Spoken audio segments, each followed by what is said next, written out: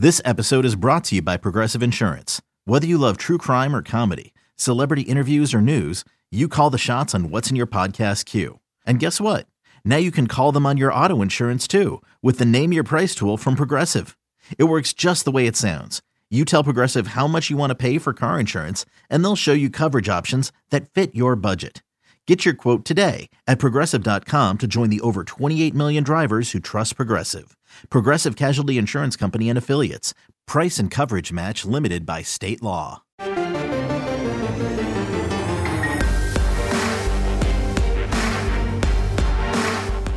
You've discovered your link to GoPowerCat.com's PowerCat podcast. Now, here's your host, GoPowerCat.com publisher, Tim Fitzgerald. Welcome to another edition of the PowerCat Questions Podcast. Our subscribers at GoPowerCat.com get the privilege, the honor, and the responsibility of asking us questions on a weekly basis for us to answer on this here podcast. Tim Fitzgerald, Zach Carlson, Ryan Gilbert, your usual trio of GoPowerCat peoples. I'm in my home studio. Guys, we were going to do this from all of us here, and we totally forgot. We almost forgot the podcast, let alone doing it together. I don't want to get out in the cold. Yeah, that's true. I don't either. I was... We're going to your house. I've got a brisket to smoke, and it was going to be for the Super Bowl. Then I decided to wait for a little bit warmer weather, not because the smoker will have a problem. I'll have a problem going out to put it on the smoker. That's how soft I am. Don't be soft yourself. Make sure you get to the fridge. Yeah, that really didn't work out quite the way I thought it would be. Get to the fridge every time you need to buy liquor, beer, wine, or other stuff to make your party complete. The Fridge Wholesale Liquor right here in Manhattan, Kansas, at the corner of this and that in the town in which I live. Our segment sponsors are Tanner's.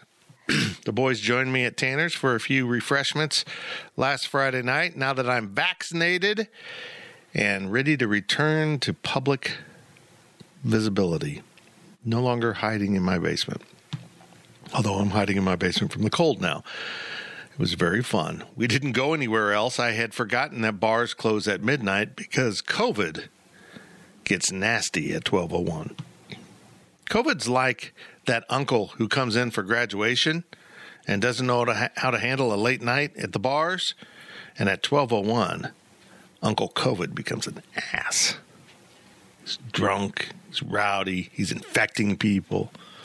So, yeah, we didn't make it to any other bars.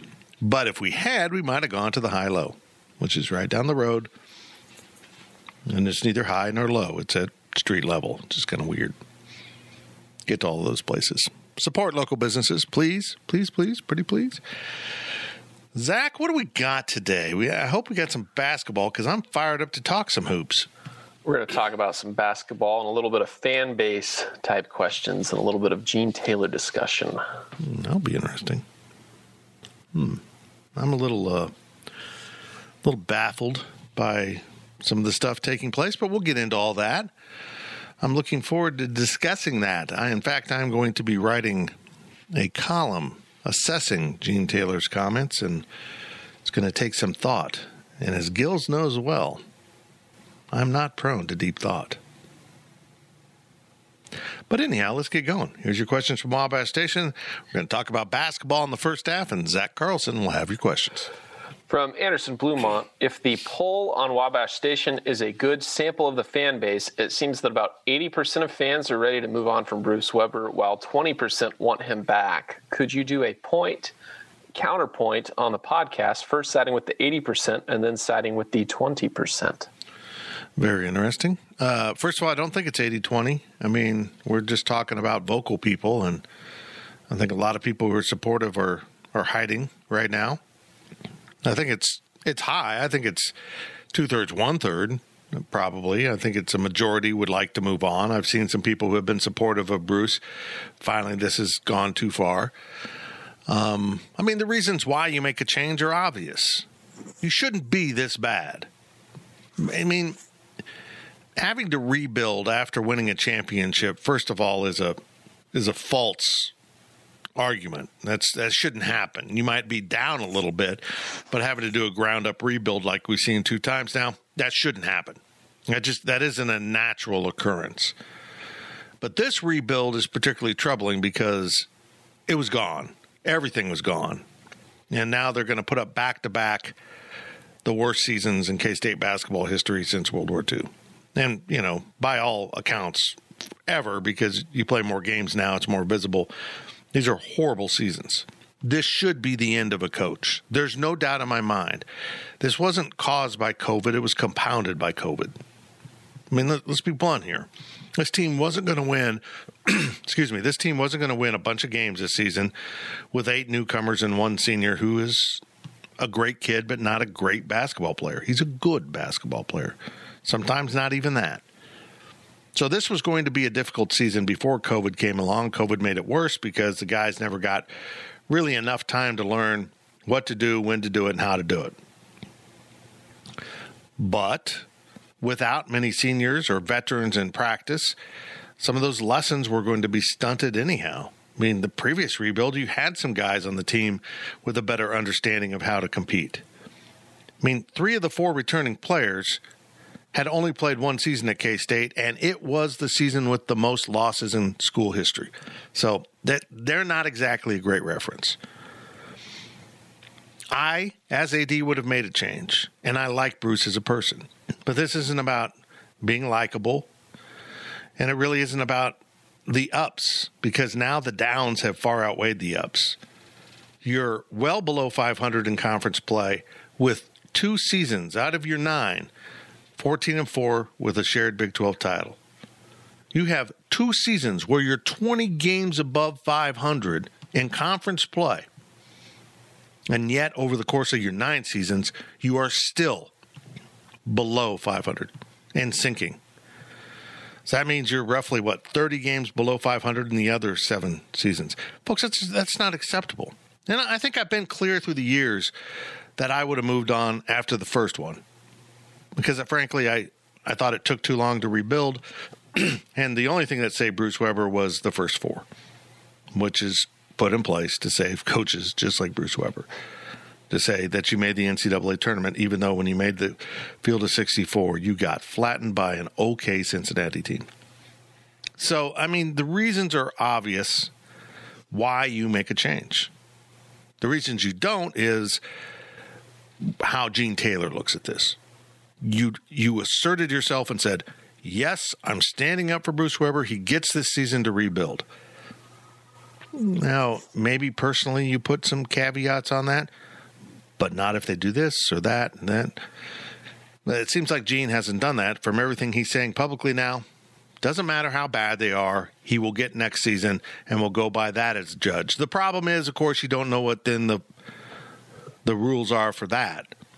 I mean, winning 5 games in the Big 12 is a remarkable improvement over the last 2 seasons, and that's not enough, but maybe it will be. So I don't appreciate the lowering of the bar. I didn't appreciate it under Wooldridge and Asbury, although I liked both guys.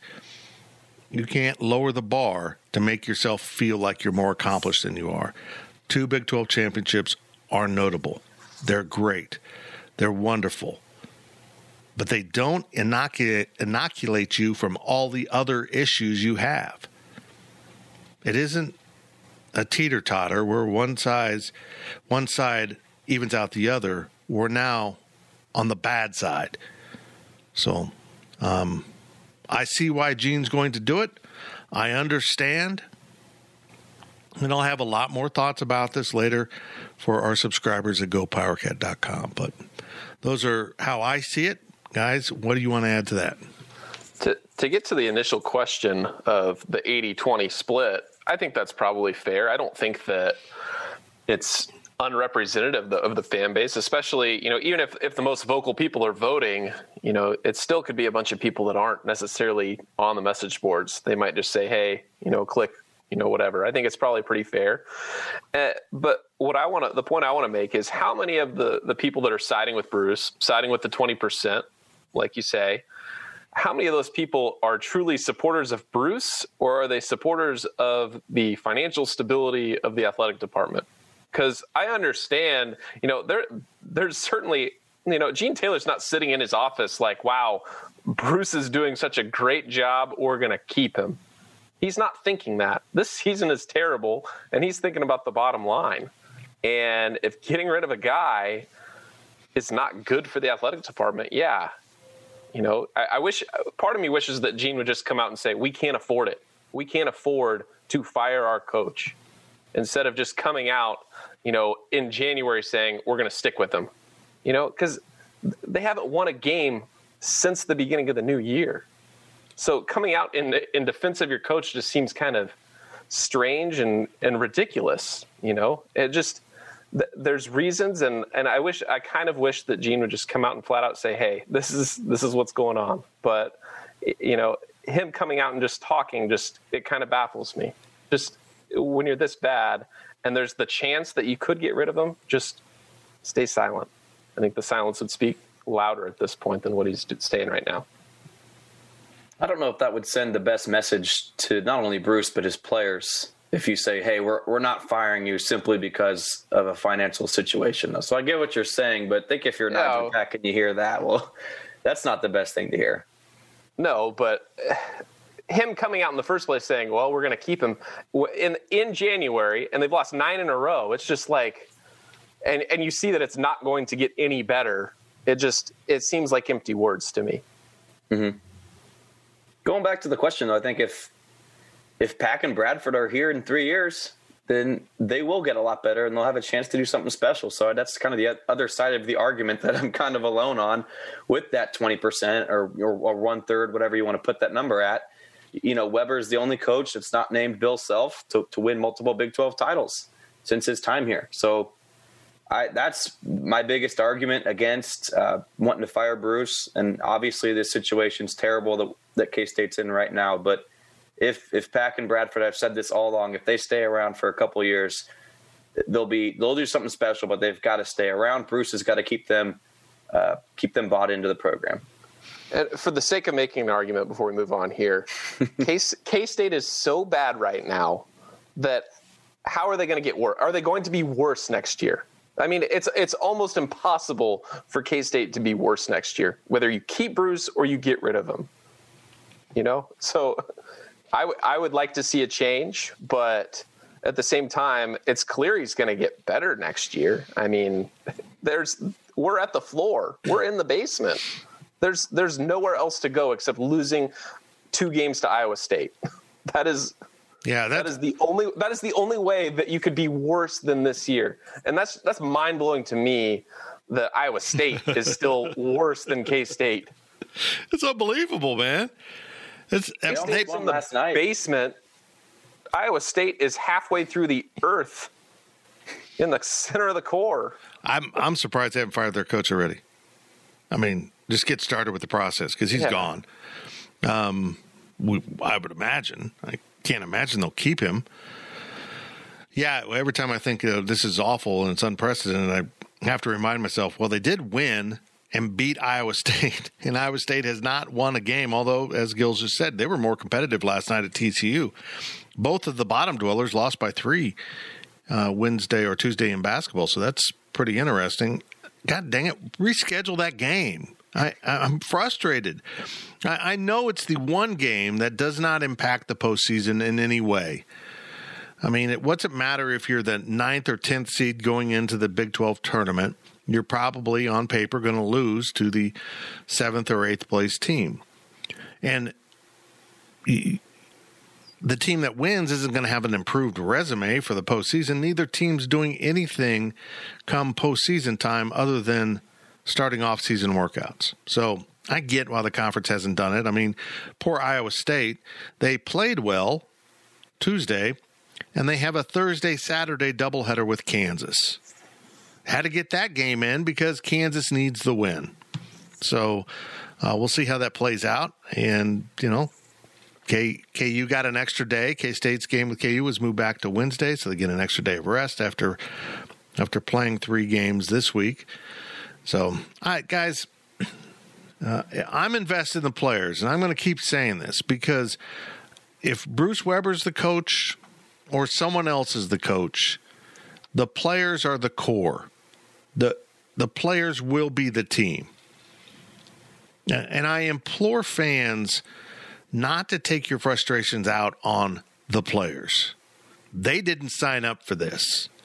When they signed a scholarship agreement with Kansas State or a letter of intent, they came to win basketball games, and it was the coaches that failed them before they ever arrived by losing in a roster. And really, I mean, it doesn't matter.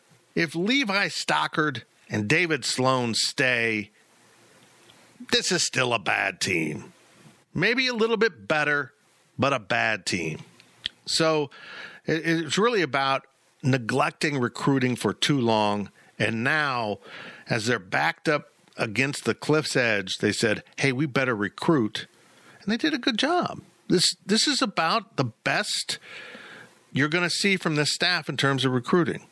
There isn't one single guy on the roster that I think has to go. He's useless. Even Suri Lewis, who doesn't play much, and he was the last guy added, there's something there.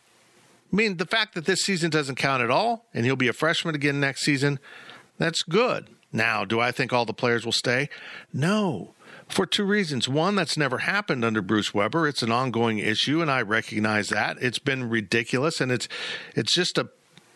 something that has been tolerated that shouldn't. Too many players don't finish their career at K-State, but with that said, too many players don't finish their career at K-State because they never should have been recruited to play at K-State. They haven't been good enough. So, yeah, players will leave. They will. But that's going to happen at virtually every NCAA basketball program this season. The transfer portal is enticing. You're not playing enough? Go to the transfer portal. You're not happy with your coach? Go to the transfer portal. You've had off-court issues, whether academic or maybe criminal? Go to the transfer portal. Everything will be new and fresh and wonderful, and your hopes and dreams will be fulfilled. And it doesn't work out that way, but that's the way it feels to them, so players will transfer. Now, what players become the key? I've got a core group of players I don't want to see transfer, and if they do, I think that is a recruiting failure. Huge recruiting failure. We'll see. We'll see. I'm caught in this nether region in between the two groups. I get why you're mad. I'm mad, too, that the program's in this circumstance. But I can't build a time machine. I can't go back and change what K-State decided on whether to keep Bruce Weber or not. Here we are. He was given the season. So, again, I will invest my attention in the players. And I saw them get better the last two games of the season that have taken place so far this season. I've seen them improve. And I'm sorry if I find that encouraging and you only want to talk about wins or losses, but I made it clear at the start of the season this was not going to be a year I wanted to talk about wins or losses because they were going to lose. They were going to lose a crap load of games with or without COVID. Here we are. They're losing a crap load of games. But now they're getting better. And some of you still don't want to accept that improvements are being made. And I greatly respect Jay Heidrich and his thought that it's always driven him and myself crazy that playing hard shouldn't be a reward. We won the play hard chart. That should be a bottom line, essential ingredient to any basketball program, any athletic program. Any athlete should have the self-expectation of stepping on the field of competition and competing hard. But it's hard to do when you don't know what you're doing. How do you compete hard when you don't know what you're supposed to do offensively, where you're supposed to go, how you're supposed to do it? You haven't been trained to do it because you didn't have enough practice. How do you play hard when you don't know what your defensive rotation was supposed to be because you haven't had enough practice? I mean, it's difficult to play hard when you're lost. In football, they call it letting the game slow down for you. It wasn't that you weren't playing hard. It's just now you know exactly what to do and when to do it, and you do it quickly and decisively. And I am seeing that from this basketball team in these last few games. I thought they played really good defense for much of the game, and Texas still hit 65% of their shots in the first half. I haven't gone back and mathed it out, if you want to say it that way, but I think that 65% lasted for a good 28 minutes of the game. 27 minutes of the game. And then K-State's defense settled in, and Texas ended up shooting 50%. So that means they really struggled down the stretch. They didn't play hard as much as they knew what the hell they were doing. They were rotating on defense. They were keeping their body in front of ball handlers. They were doing all those little things that you should be able to do when you step on the court, but not if you haven't had enough practice. You didn't have an off season. You didn't have a complete team. Oh, those are excuses. It's the freaking reality of the situation. One, the program shouldn't be this young. That is the fault of the coaching staff and its recruiting. But two, you can't expect these players to be acceptably good if they haven't had enough practice. Those are both real things. So Bruce will probably be back for season 10. And here's the thing. From the start of the season, I think it's important for K-State fans to set a goal. What is acceptable in a post-COVID, if we're there, situation with a bunch of young players who have a season under their belt and a couple new guys? And if some guys leave, don't go get another freshman you're gambling on. Get into the portal. Use it. Use it to your advantage instead of the constant disadvantage of your program. Oh, some guys weren't good enough to play at this level, so they left. Don't go out and find more guys that fit the same mold. Go out and find some guys who have proven they can play some basketball.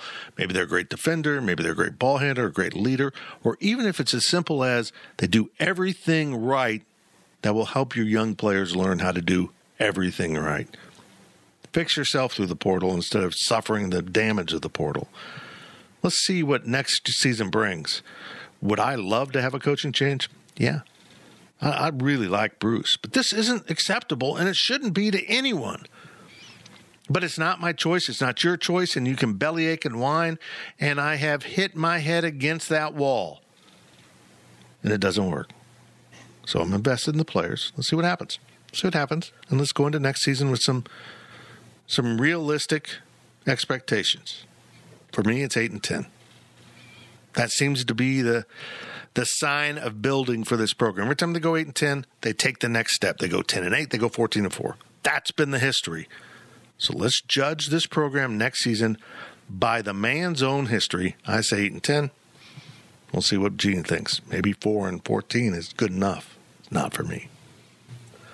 Another question from Anderson Bluemont. Does the 20% of board members who think Bruce deserves another year surprise you, considering K-State is rated by KenPom to be the worst Power 6 team in all of college basketball this year, combine that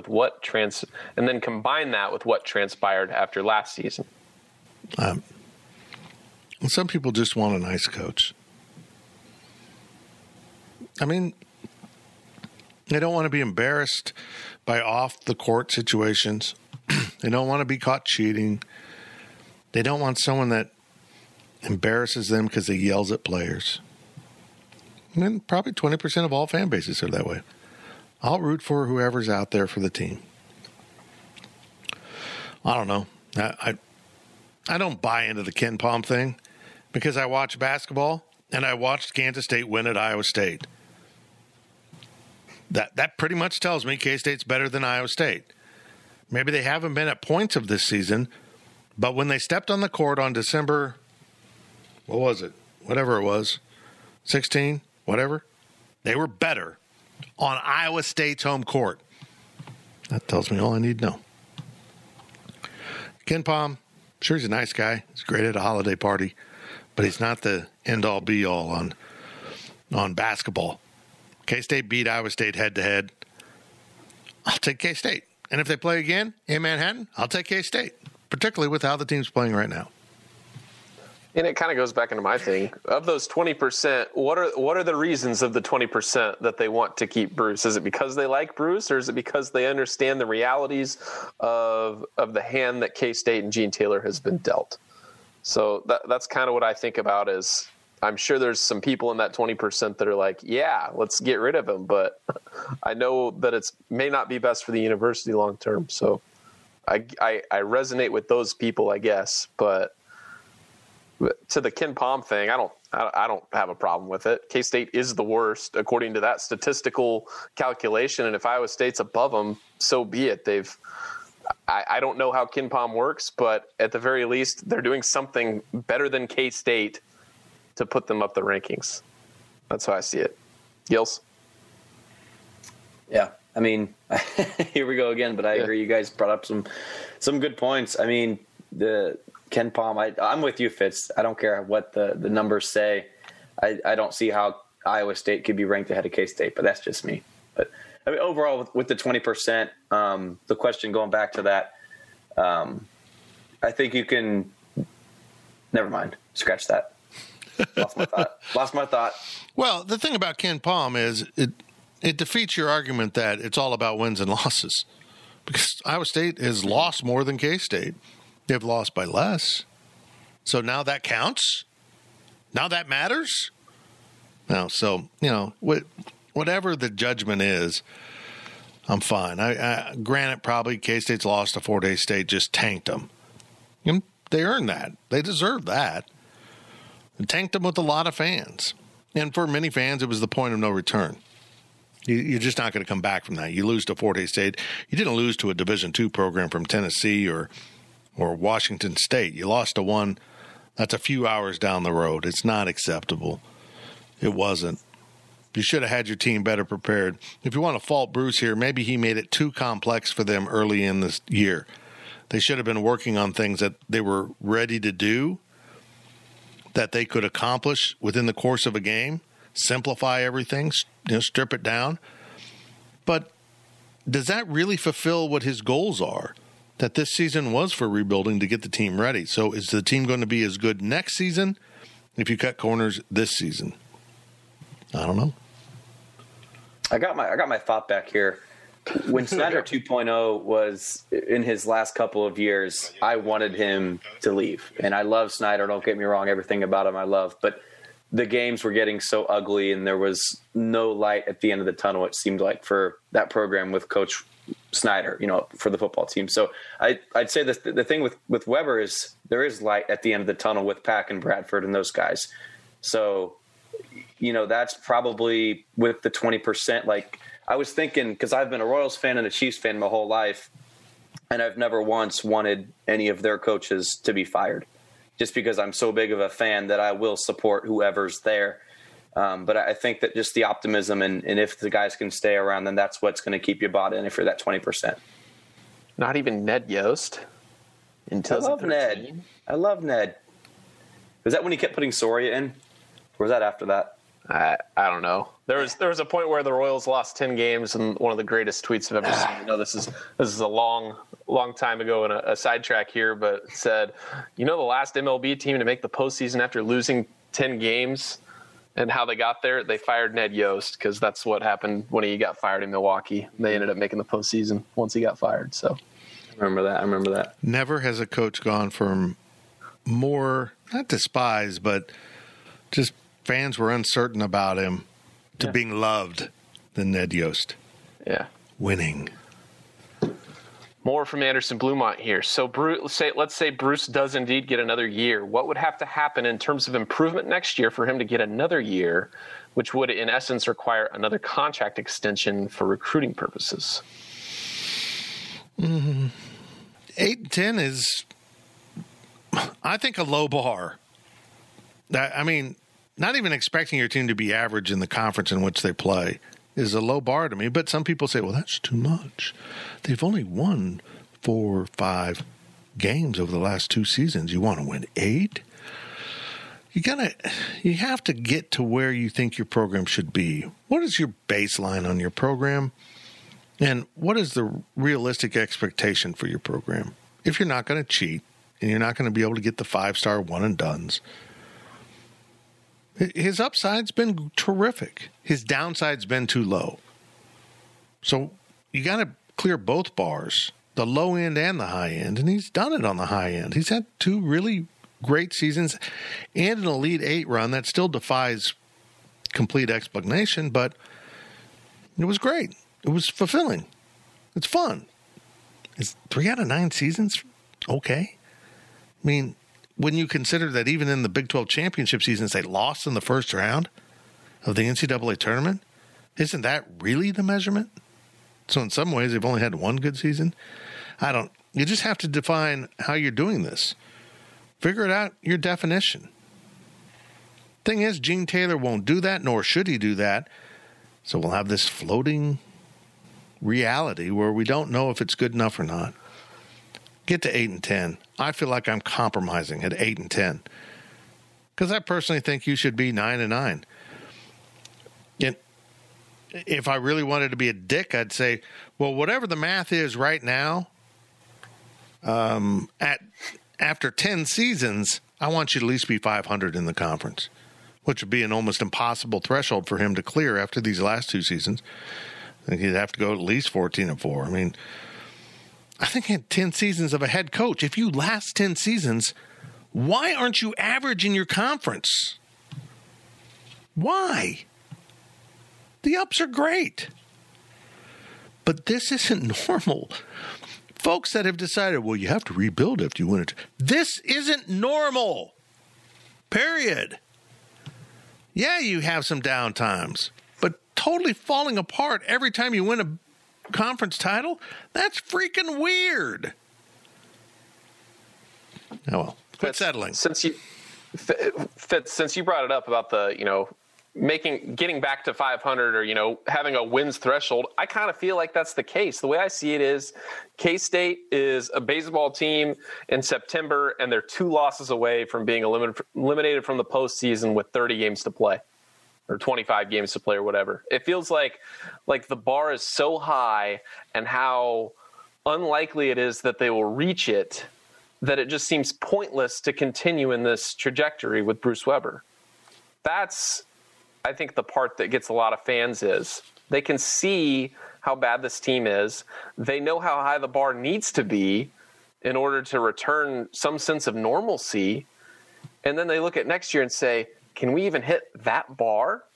Can we even get 8 wins? Can we even get 6 wins? I think that's the frustrating thing. We've seen Bruce Weber the last 9 years. We know what we have. Not knowing what you could be getting in the future, I mean, it's tempting. It's tempting to say, hey, we know what we've had. What we have really isn't great. Can we improve with what's behind door number 2? That's the way I see it. Maybe I'm too competitive. Maybe I just have expectations and I don't accept being mediocre. Not in football and men's basketball. I don't care if you're K-State. I don't care who you are. You should find a way within your resources to be as good as you possibly can be. And if you fall short of that, I'm not happy. Now, does that mean every time I'm unhappy, the coach should be fired? No. But here we are. I mean, this is it. He'll be back next season unless something happens. Well, Gene Taylor vaguely said if something happened off the court. Does that include Nigel Pack and Davian Bradford hitting the transfer portal? 6 guys hit the transfer portal, but those 2 stay. Is that it? Is that enough? And all of a sudden you got 6 openings on your roster? I would think so. If we're going to invest in players, then you got to keep the players. We'll find out. Has there ever been a firing? I know the transfer portal's young, but has there ever been a firing when, a whole bunch of players, whether it's football or basketball or any other sport, maybe Wichita State to an extent, but a whole bunch of players leave the leave the school, enter the portal, and then they just say, you know what? If you're going to have to rebuild it, we might as well get a new guy to rebuild it. I know that the Wichita State situation was completely different and not what this would be. But like you said, if Nigel Pack, announces in, late March, Davion Bradford, and they just keep coming, that's kind of awkward to say, hey, coach, too many of your players are gone. Leave, get out. You lost your players. Why should we keep you? Wichita State's interesting to me because he wasn't really fired because the players left. The players left caused people to really look. Yeah. because shame on Wichita State. Shame on them. They were indifferent to what a horrible human being Greg Marshall is. I mean, the second he took a swing at a student athlete, which turns out to have happened, in the parking lot, he tried to punch a track athlete. Should have been gone the next day. It's amazing. If you're winning off the court, doesn't matter. The quality of your person doesn't matter if you're winning. But if you're losing, that's all that matters. Well, he doesn't do anything embarrassing off the court, and he's a really nice guy. It's funny how that works. So I have a standard. I want a good person who plays within the confines of the rules as enforced by the NCAA. Not the rules in the book, the rules enforced by the NCAA. Who does everything possible to win within those confines.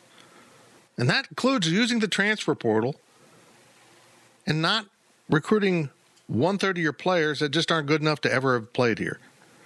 So, I don't know, man. It's a confusing situation. I understand that fans are confused. It seems like there is no guideline, no rule book with which anyone's playing with when it comes to K-State basketball.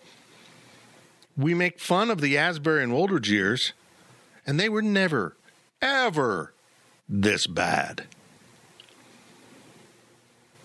I mean, they were kind of constantly rebuilding. But they always had a guy here or there. They always competed. And here we are. From T and Cat, he wants to tag on to Anderson Blumont's questions, and he asked, does Athletic Director Gene Taylor actually hear the voice of the fan? I know he mentioned he visited with some donors in Wichita, and as a result of that going public, he may have backtracked some of what he said there, but does he really hear from the polls like you have on this site? Oh, man, I'm just going to say it. You don't matter, T and Cat. These message boards and Twitter, it doesn't matter. It doesn't matter if you bought tickets for the last 50 years. Now, if you give a significant amount of money, that matters. You get some say. Just enough say to keep you happy. That's not a K-State thing. That's a college athletics thing. You know, Gene said, and correctly, that we have no big donors that have threatened to pull their money if they don't get their way. That's a K-State way. I mean, that's not K-Staters aren't that way. But apparently that would work. Bruce is smart. He's friends with all those guys that have that kind of power. They like him. Of course they like him. Everyone likes Bruce. Might annoy the crap out of us with his sideline antics, like the fit he threw against Texas Tech. That one just looked like he was not getting his snack in the middle of the afternoon. Pizza rolls. Well, speaking of Texas Tech, how about Chris Beard last night? Classic. Do you think he sat down on purpose, or do you think he slipped? No, he was reenacting the timeout that was called. Yeah. Okay. There was a timeout being called, and instead of them granting the timeout, his player was called for a foul. And that was his point. Okay. Why did you call the foul when he's asking for a timeout? Call the timeout, because calling the foul changes the entire outlook of the game. When the guy wanted a timeout. Gotcha. I only saw the clips. It looked so smooth. Like, it looked smooth enough to where it's like he looked like he might have just slipped and played it off. But that was unbelievable. Oh well. If you're a big enough gun and you've got millions of dollars to donate, you have a voice. You also have a friend named Bruce Weber. I'll say this.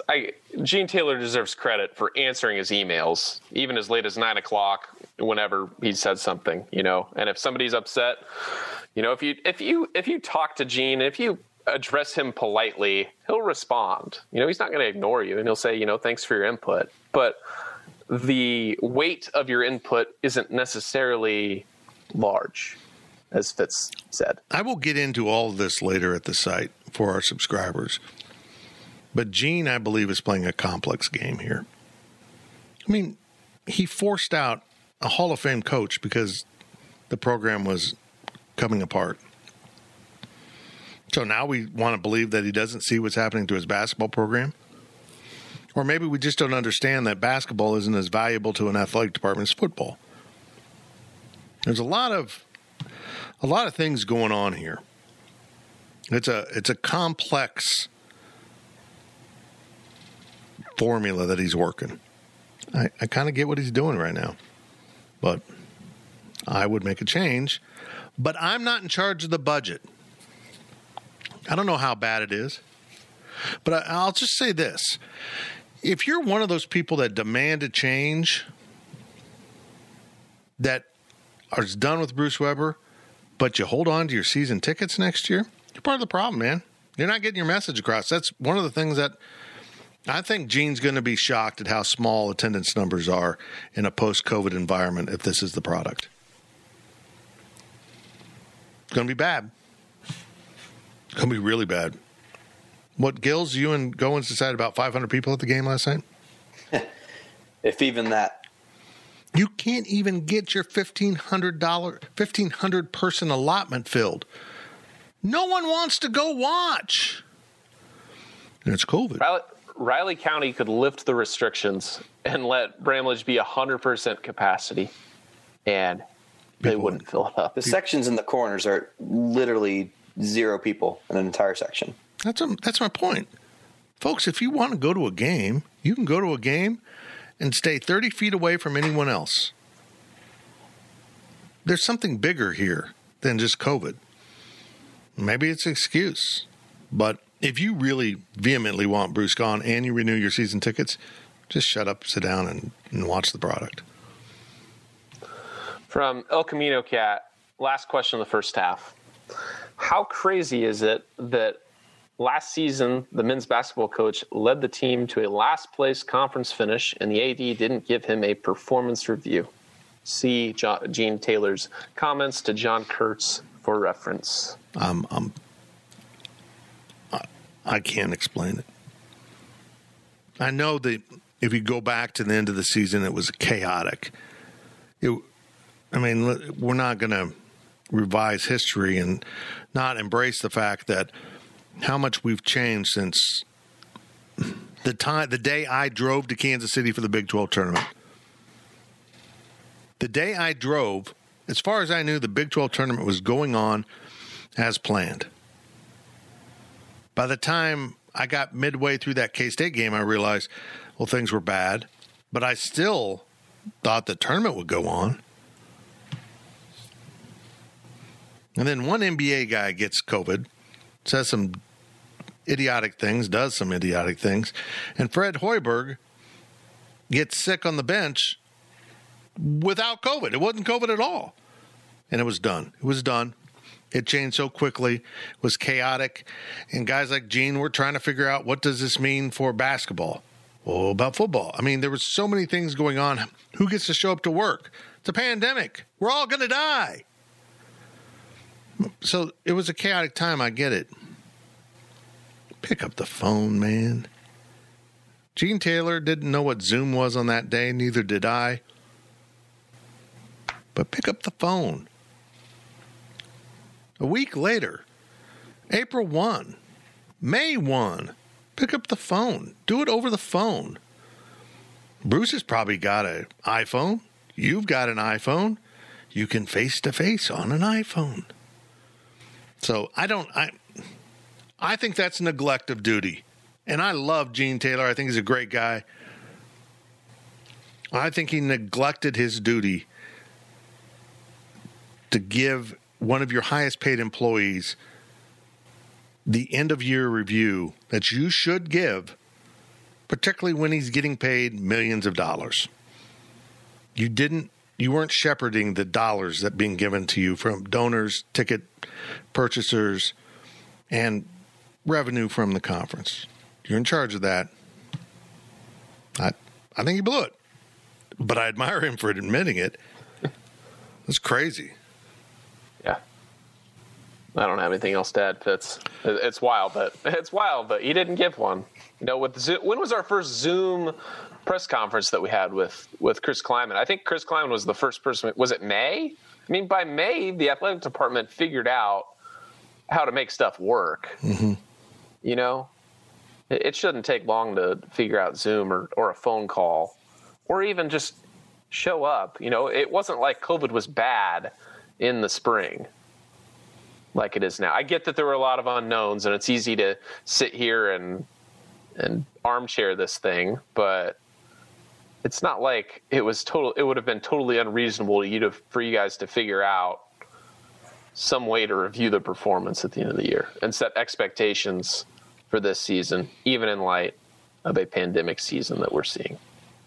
Well, that's it for the first half of the podcast. In the second half, we will either talk about football or I'll give Ryan Gilbert a performance review live on the PowerCat Questions podcast. The PowerCat Podcast will be right back.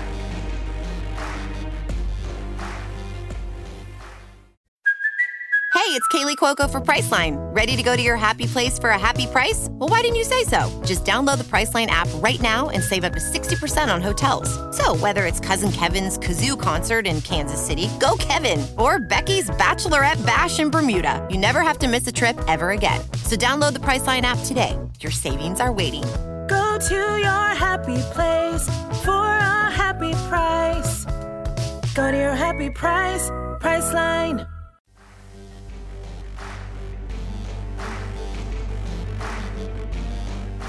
We now send it back to the PowerCat Podcast. Welcome back to the PowerCat Questions podcast. We have discussed basketball until half the people stop listening. That's kind of our core philosophy. Let's beat that horse until people can't watch anymore. Tim Fitzgerald, Zach Carlson, Ryan Gilbert. Gills is going to take over asking questions as we shift our attention to football, but we always have our attention on the fridge wholesale liquor. Like heart eyes, right? Like the emoji with the hearts over your eyes. That's me looking at the fridge. Make sure you stop in the fridge whenever you're in town, and make sure you support local businesses such as Tanner's and the High-Low in Aggieville. They are open for business. Give them yours if you choose to go to a bar, restaurant, or whatever in person. Here we go. Gills, take it away. First question of the second half from I Like Pickles Cat. Paraphrase of Kellis. Could God himself have kept that Skyler press conference a normal length? No, God could not have himself kept that press conference a normal length. Would God have asked 4 or 5 questions? If so, I don't know. I mean, the pandemic cost us, and probably permanently, the Power Chat, which we loved, right, Zach? Yeah. It was cool. We had a studio. We're really not set up. We could probably figure out how to do it here. It just wouldn't be very good. But the one I did with Skyler was so easy. Skyler, tell me about, and then I just kind of sit back. I mean, I think it was like 4 or 5 questions per half hour.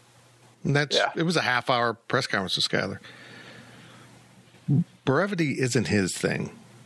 He's very deep. It's not like he's just talking in circles. He's saying stuff. Yeah.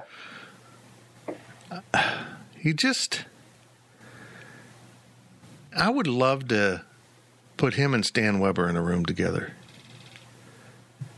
Just talk about football. Just talk about football and see how long it is before they come out of that room. I don't want to listen, but it'll be substantial. Maybe a week. Maybe a week they'll emerge and say, we need to use the restroom. We've been talking about football for a week. Yeah, we gave you like an hour and a half of Skyler Thompson video content the last 3 weeks or so. It's a lot of Skyler. Yeah. Bless his heart. But I'm glad he's back. I'm really happy for the football program. I'm also happy that I can speak. Program. Hey, what is that? Are cars racing by your place there, Gills? Yep. Man. Sorry, I should mute myself when I'm not talking. Fine. You're fine. Next question is from Wagcat. Who is the college football equivalent of Bruce Weber? Not necessarily at K-State, but just in general. Is there one? I mean, I could probably stop and think, but the stakes with football are so substantial. I mean, yeah, I'm trying to think of somebody that's won a couple times. I mean, kind of Bill Snyder. Let's be real. Had some nice peaks at times, but did have some lows. Snyder the problem is Bill Snyder's lows were not as low as this, but I mean, you can draw throughout their careers some similarities, I think. I think it's got to be Les Miles. but he's never had a high with KU. That's the thing. Yeah. But you're right. Okay, KU's counting. Okay. No, KU's counting his national championship with LSU as their own. They are. They are. This guy's a great coach. He's had it, so we'll give him some time. There's some truth to that. The difference being, at this point, their fans don't care. Cool. We have Les Miles coach. That's good enough. I mean, would they prefer to win? Yeah, but nobody's clamoring for a firing. I would imagine it's still 20-80 to keep Les Miles right now. Or, you know what I mean? 80% want to keep him. You're not going to find this in football because the financial stakes are so enormous. There's only a handful of places, and Lawrence, Kansas is one of them, where basketball can bring in enough income to get this done, to run your department. And you know what? They're in big trouble financially. Them not having ticket sales and seat licenses will break their backs. They're in big trouble at KU. K-State's less dependent on that. Oh, no, I don't think there's anything comparable. Nor could there possibly be at the Power 5 level. I mean, I'd love to hear people's thoughts, but the way I see it is, who in college football has come in to any situation at their new school, year 1 or 2, just top of the mountain, and then years 3, 4, 5, starts to slide. And then whether there's a rebuild or not, goes to another institution and is at the top of the mountain there with those players and slides it back down. I mean, that's kind of the story of Bruce Weber here. At Illinois, he was on the top, slid down, shows up at K-State on the top, slides down, rebuilds K-State, essentially goes back on top, and has now slid back down. So how many coaches can you even think of that are of that caliber that can be at the highest highs, and you don't even have to be at the lowest lows, just 5 and 7, somebody that's not going to a bowl game when they absolutely should be going to a bowl game.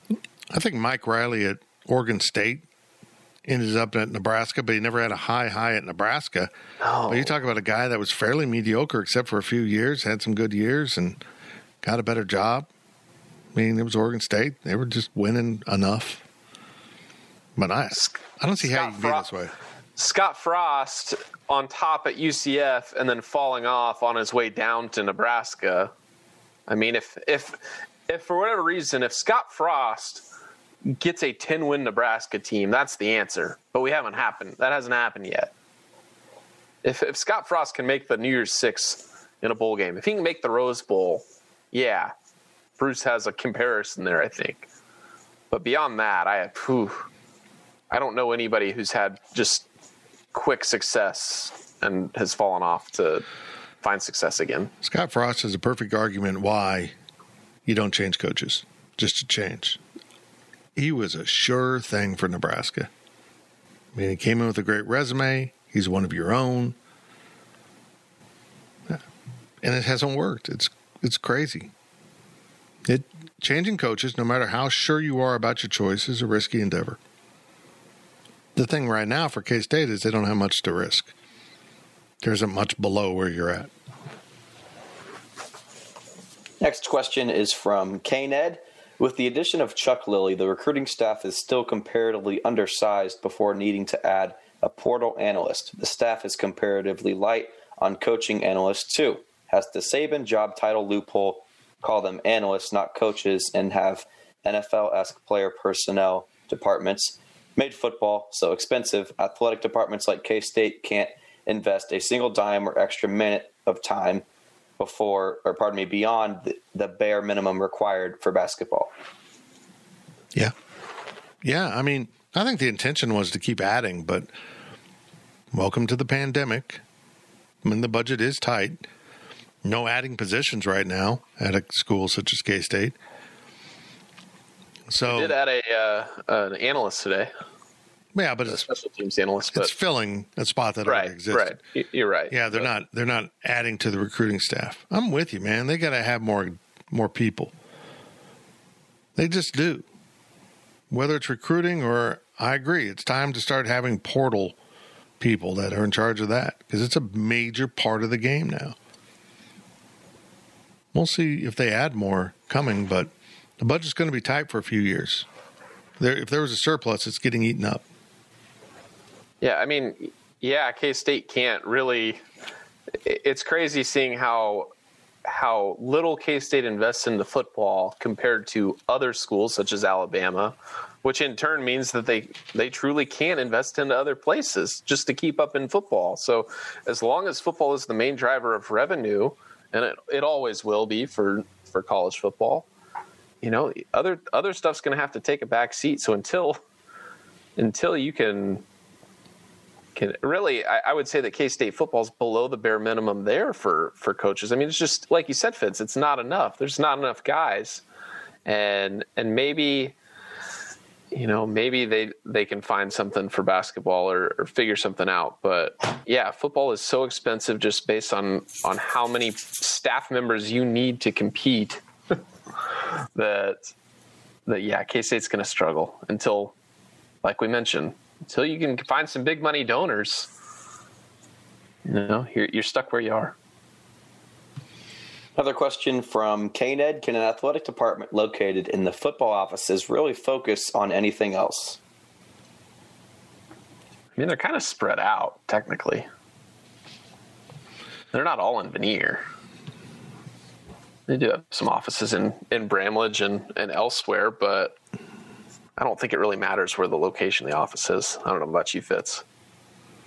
Yeah.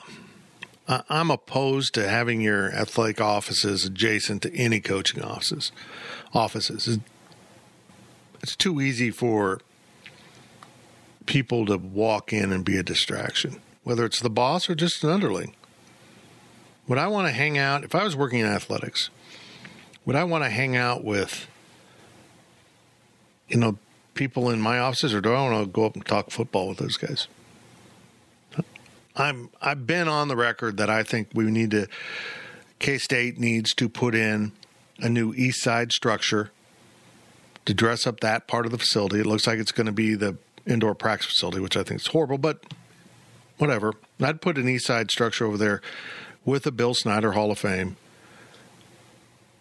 a Hall of Fame for all athletics, and your athletic offices.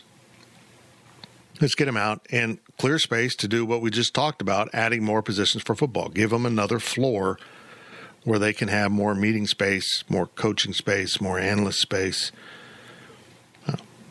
I just don't think it's ideal to have any of that going on. And I probably would prefer then to move other programs into that facility too, to make sure everyone's all together. Well, we'll see. I mean, they've got a lot more facilities to build. Volleyball is going to have its own facility. They'll go in there. They'll have an Olympic sports facility. More will go in there. Baseball's now in baseball. Track and field, I believe, is in the track and field offices. But when they get the old indoor facility, maybe there'll be nice, fancy offices that go with that. Hey, Fitz, let's ask the last question here because we talk about some facilities here. Go. Let's get it over with. Last question of the podcast, once again from K-Ned. How much of the facility master plan did you really expect to be completed before COVID hit? And what do you think is actually feasible after COVID? All of it. I don't think any of it was pie in the sky. I think they did a good job. I mean, they're on track with the football stuff.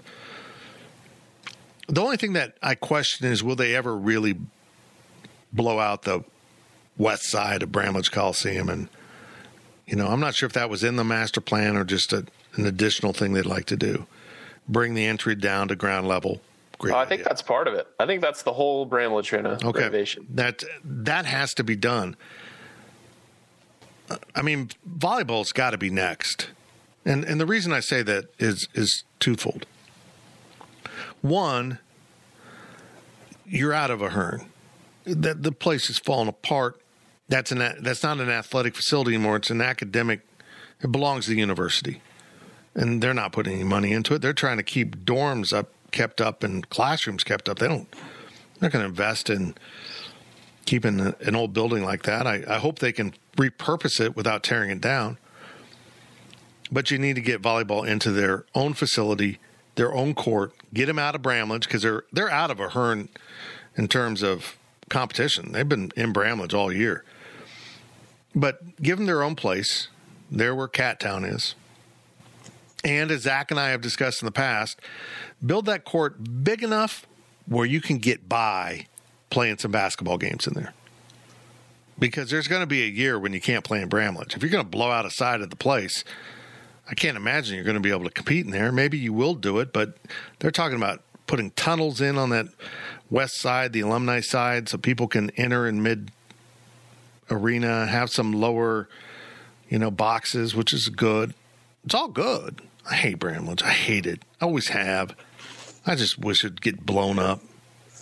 Would it be terrible for the volleyball facility to be a women's basketball facility, especially with how you have to have two? I mean, you don't need two separate courts, but there's two separate 3-point lines. If you want to make I know it's aesthetics mostly, but it's annoying seeing how many different 3-point lines there are on the court. And having a smaller facility for women's basketball, especially something that would better fit the number of fans you have. I mean, right now, K-State men's basketball couldn't fill a 3,000-seat arena, but I think that it'd be interesting to see. I am interested in seeing what they're going to do once it's time for Bramlage to get renovated, because what alternates do you have? Do you build the football indoor facility in the parking lot first? Because you could turn that into a temporary arena pretty easily.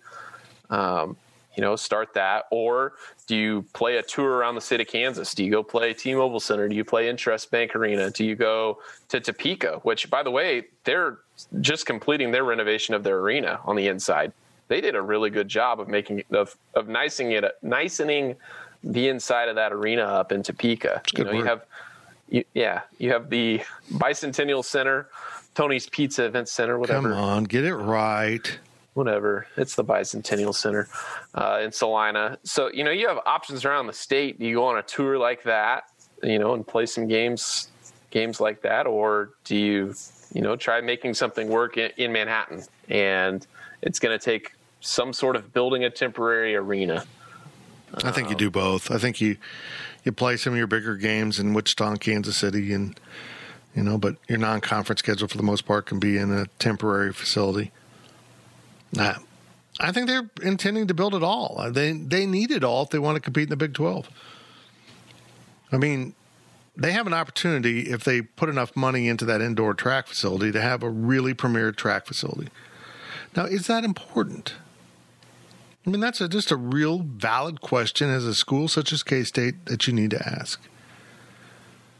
Is it important to be good in track and volleyball and baseball and women's soccer, tennis, golf?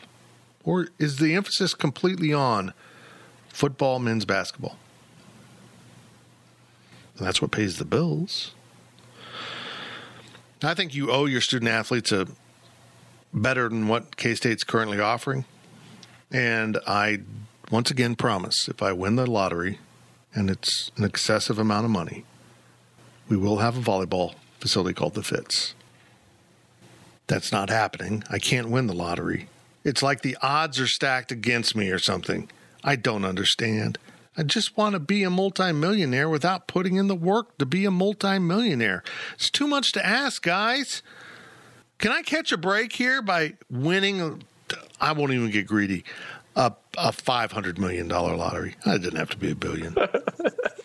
Greedy. I'm not going to be greedy at all. So what? 500 million? That'd be like 200 million cash. Yeah, we're going to build the Fitz. And there's going to be a water fountain out front. Why? Just because we can. PowerCat Podcast. All rights reserved. GoPowerCat.com and Spirit Street Publishing.